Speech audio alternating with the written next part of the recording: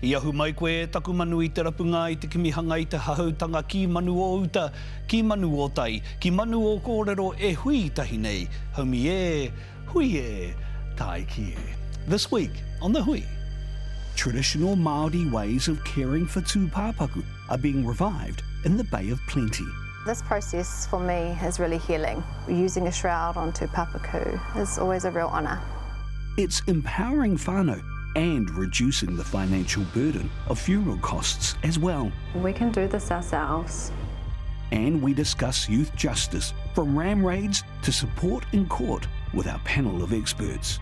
Plus, we catch up with the couple who are normalising the use of taonga pūoro, traditional Māori instruments.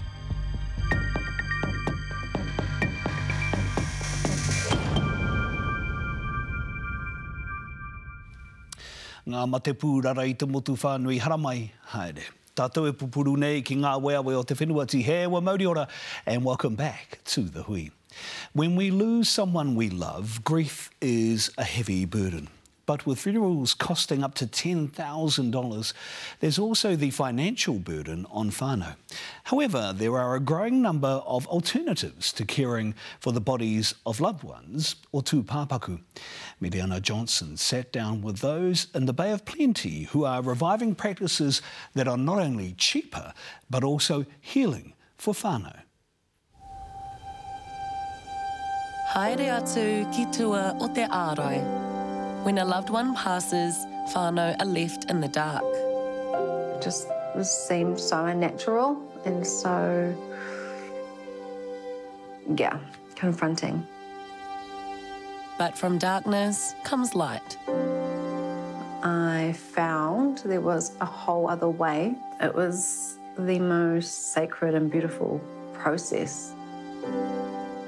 So tell me a bit about where we are now.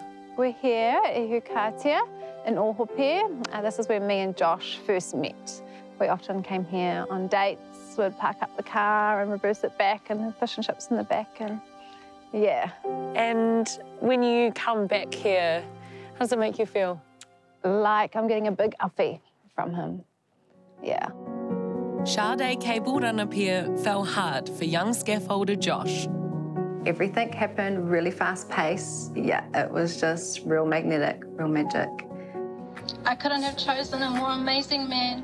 We will grow old together, you and me. I promise to tell you the truth and love you till death do us part. I can't wait to grow old with you. It felt way too good to be true. Like, is this really happening? Is this real? For 18 months it was, until the pain began. At the time, he was a go-hard rugby fanatic, played for pūoro. There was 8 to 10 doctor visits. They thought it was rugby. Finally, a hospital admission and some answers. The doctors are saying that they think it might be cancer. The fit and healthy young rugby player was diagnosed with Ewing sarcoma, cancer of the bone. The cancer was quite aggressive. There was no time to muck around. Did you ever have a conversation with him about the fact that his death was inevitable? No, I didn't. It was in his mind, there was no way. Yeah, we just had a baby. We were so happy he wasn't going to go. So my role to awhi him was to fight with him. Sorry. Yeah. So there wasn't much preparing in that sense because, we were fighting to win.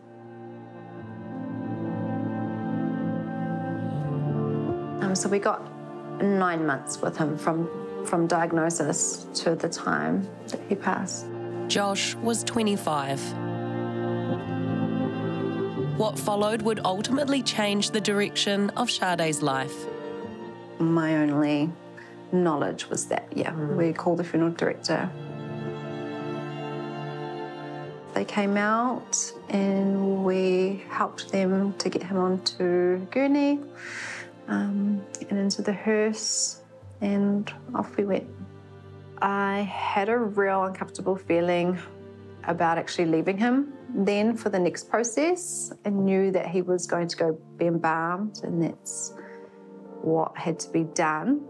It was just so strange, you know, the smell, the chemical smell for me, his touch, the feeling of him, so different. There's no intimacy, and it definitely doesn't feel like our culture.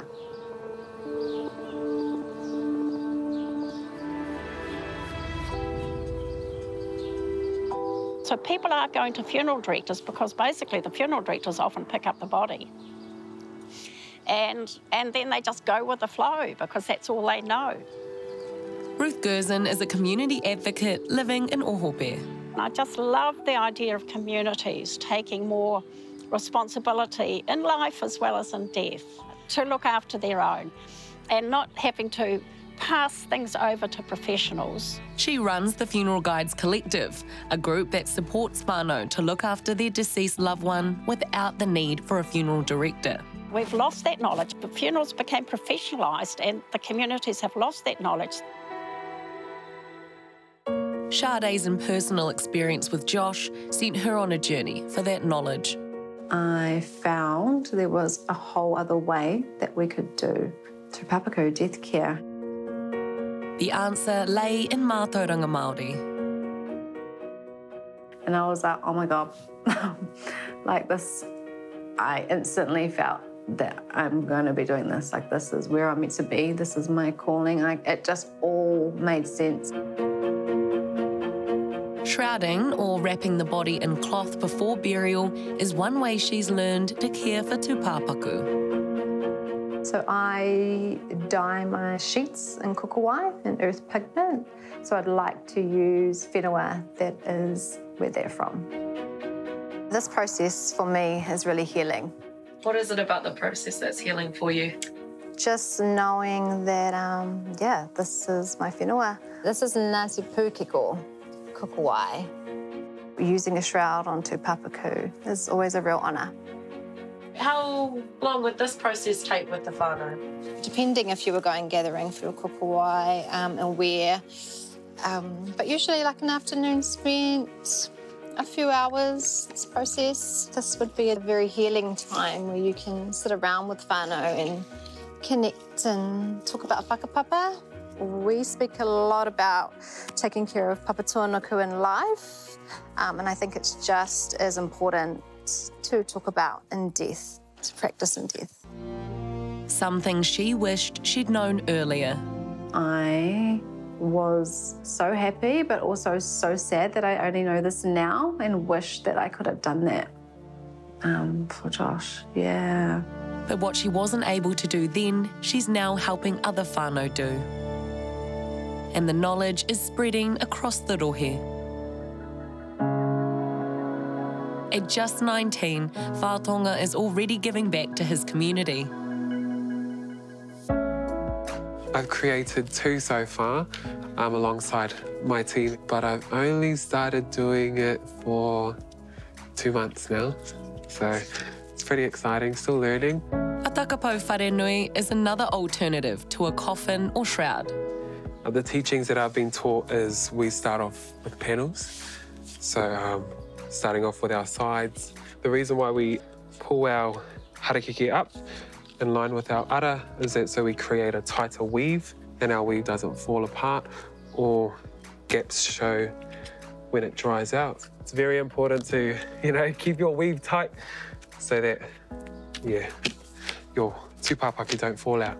So to complete takapau wharaanui, depends if you've got a good group, about 9 hours. I think it's awesome because he mātauranga Māori, and it also creates a financial and sustainable space for our whānau. How big of an issue is funeral poverty here in this rohe? There's a lot of funeral poverty here. I mean, you could have 2 or 3 deaths in a whānau, and it can be up to 10,000 each. And, within a year, that's a lot of money for whānau here. A government grant, if you need it, is only $2,400. And the funeral directors will tell us that there's a lot of bad debt that they're carrying. But she says the industry isn't fully supportive of their work. The Funeral Directors Association, in some of their submissions to the government, really wanted everyone to learn how to be like them and to be embalming and all of those things. And we're saying, no, that knowledge is not what we want. And Ruth is up against a powerful industry. Those funeral directors, our local ones, I think are wonderful.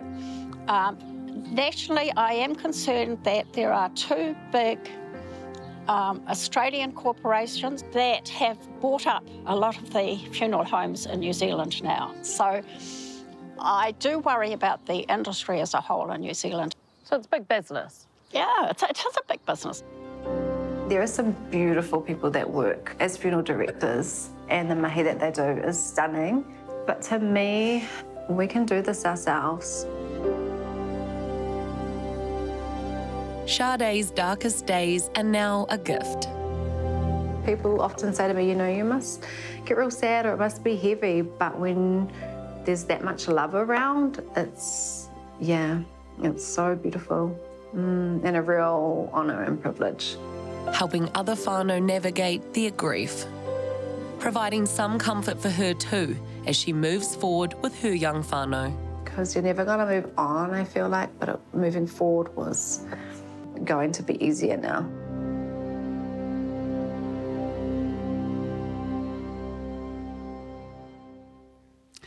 Now, the Funeral Directors Association of New Zealand says while embalming is not mandatory, all funeral homes must offer whānau alternative preparation options. However, they say it is the best method available for caring for tūpāpāku before burial. They're calling for the WINS funeral grant to be raised to support low-income whānau, many of whom are opting to have no funeral because of financial constraints. Coming up after the break on the Hui, with political parties hardening their resolve on crime, what's the impact on youth who enter the justice system and those supporting them? Tracy Karanui-Golf and Renee Karena join us live in studio next.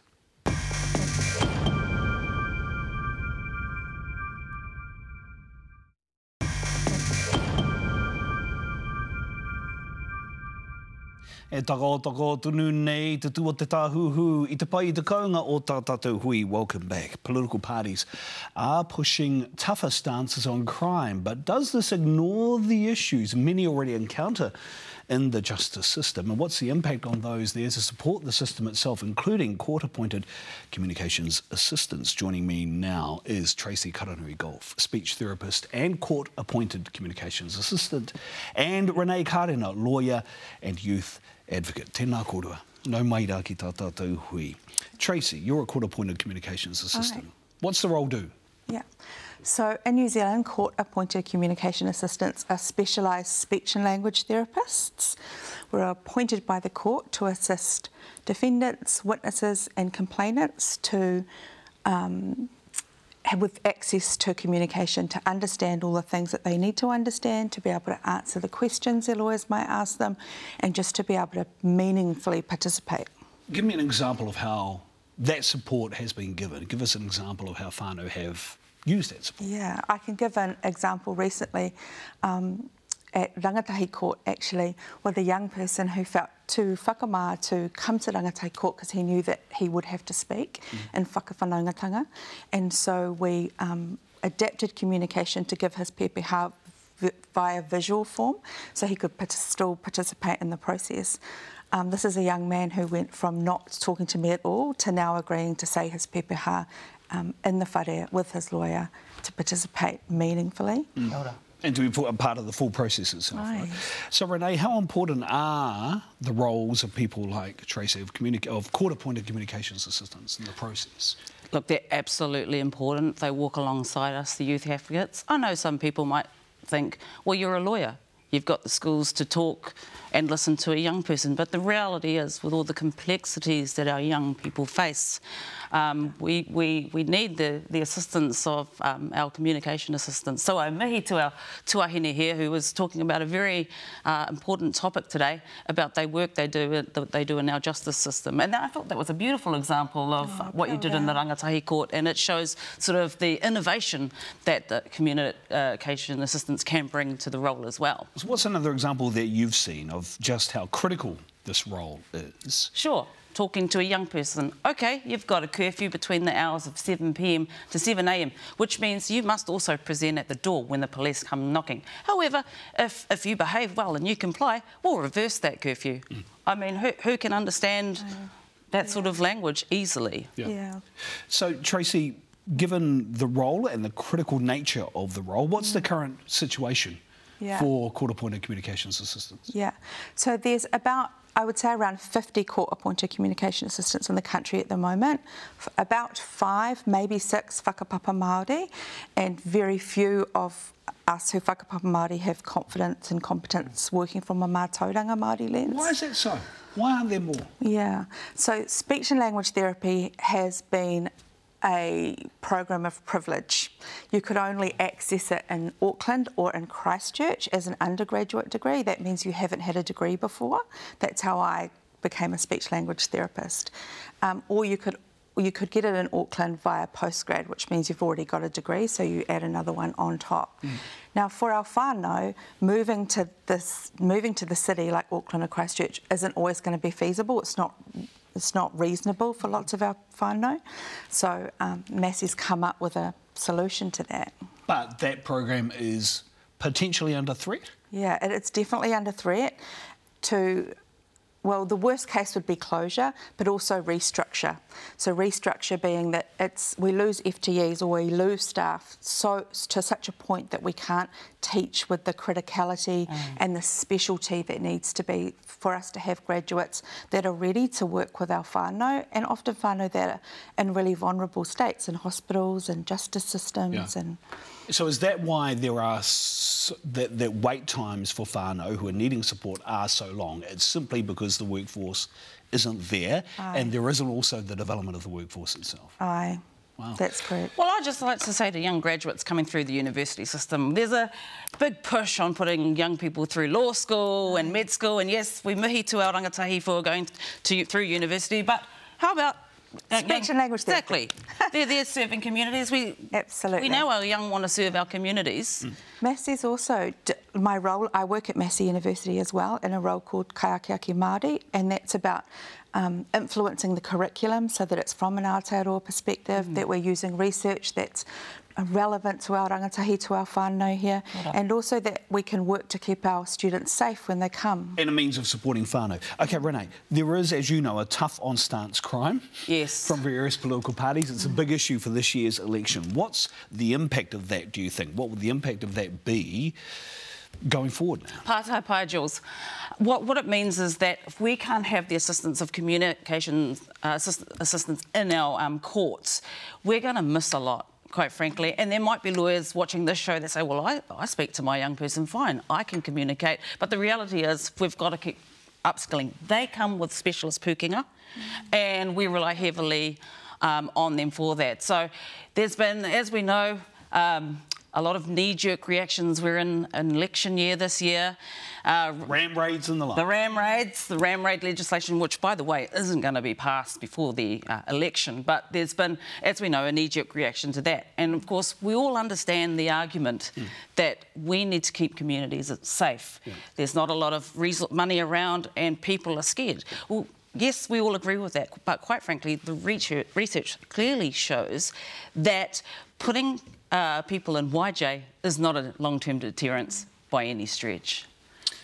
Thank you both very much for your time. Really appreciate you both explaining not only the situation but also the impacts of current political voices and parties on the issues at play. Nā reira, tēnā korua, e mihi nui atu ana kia korua tahira. That's Tracy and Renee, our expert panel. After the break, on the hui, the normalisation of using traditional Māori instruments, taonga pūoro, in Manawatu.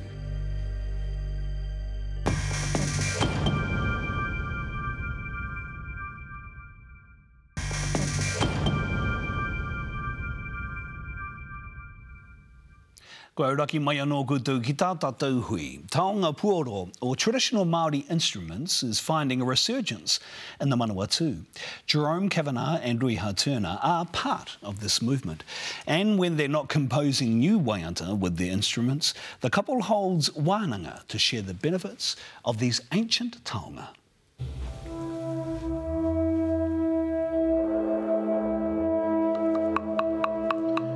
Karana karana kia rangi nui e tui o nei karana karana kia popa tuanuku e tā kotoa kēnei. Taonga pūoro is our original music tradition of iwi Māori. In its essence is the voices of the elements, the voices of the environment. Taonga pūoro come from te orokohanga o te ao, the origins of the world itself. You know, those sounds of our creation of the world.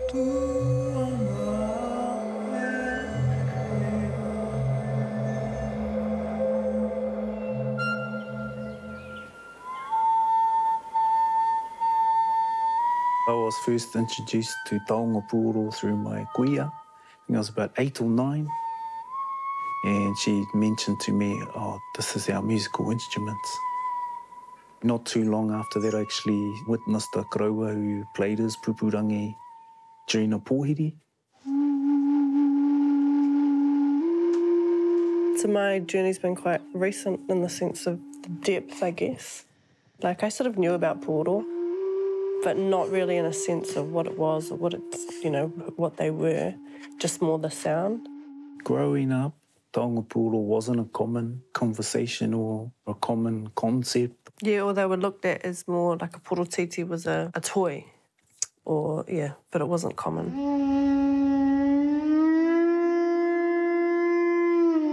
Taonga pūoro saved me in my dark times because it gave me a mahi, it gave me a purpose that my nākau aligned to. Once I committed myself to being a practitioner of taonga pūoro, that really it brought me out of this dark space in a way that nothing has really.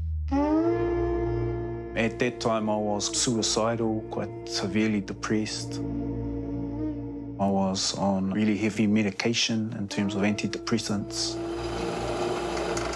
Once I was sort of well enough and had enough of sort of 10 or so taonga pūoro, then I started to go around our kura and kohanga and share those taonga because I sort of realised how the sound and how making them and how the pūrākau made me feel.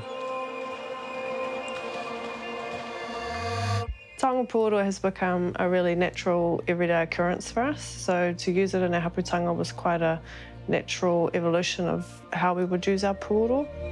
We got these taonga, we got these pūoro, we got our baby coming, so I was really about putting that into practice, you know.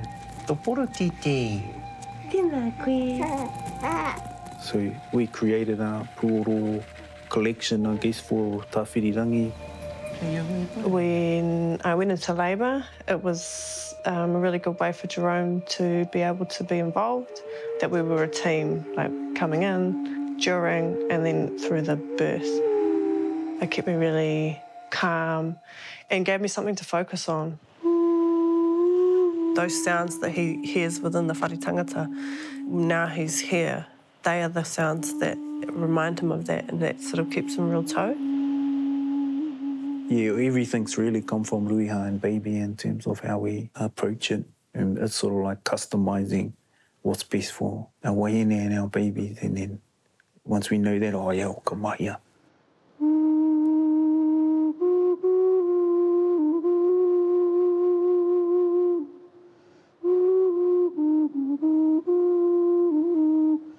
I've been practising now for just over 20 years. And, you know, we didn't have nobody come into Careers Day saying that you can be a taonga pūoro practitioner.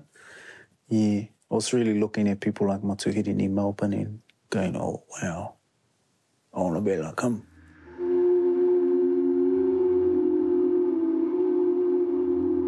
We've got a high focus on returning to our tūpunaro hairs and taking our wānanga back to the marae is really the biggest thing that we're focusing on. What we're going to do is we're just going to like take 4 breaths together. So when I say ka u, you're going to breathe in through your ihu.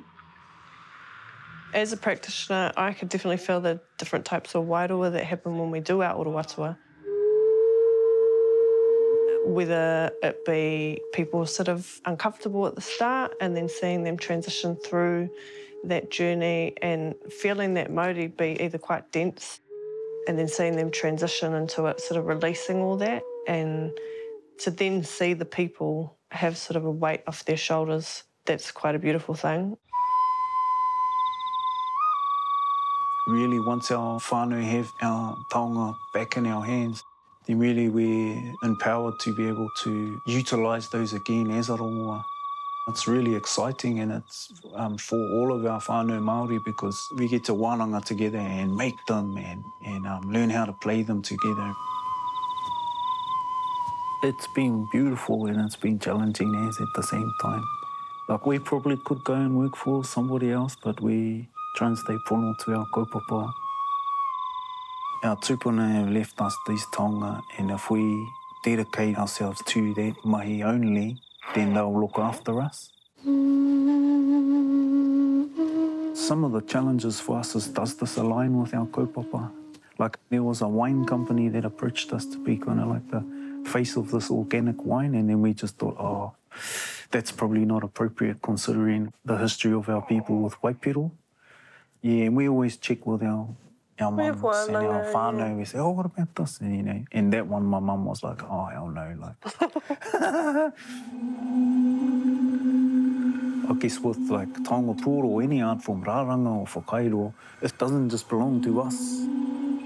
There's a wider responsibility to our whānau, our hapu, our other friends who are taonga pūoro practitioners. There's all that we've got to consider, you know.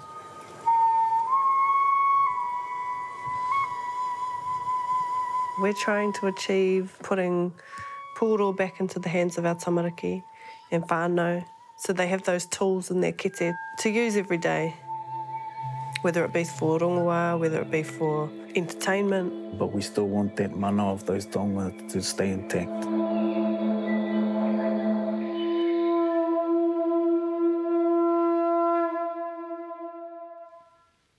Ka nui te mihi kia Jerome Rao koru iha kua paenga ngā kōrero atatata hui ki konei I a Yanina. You'll find links to our stories on all our social media channels, Facebook, YouTube and others as well at newshub.co.nz. Until next week, e ngai iwi kia mau ki te tūranga o Taputapu Atea. Haumi e, hui e, taiki e.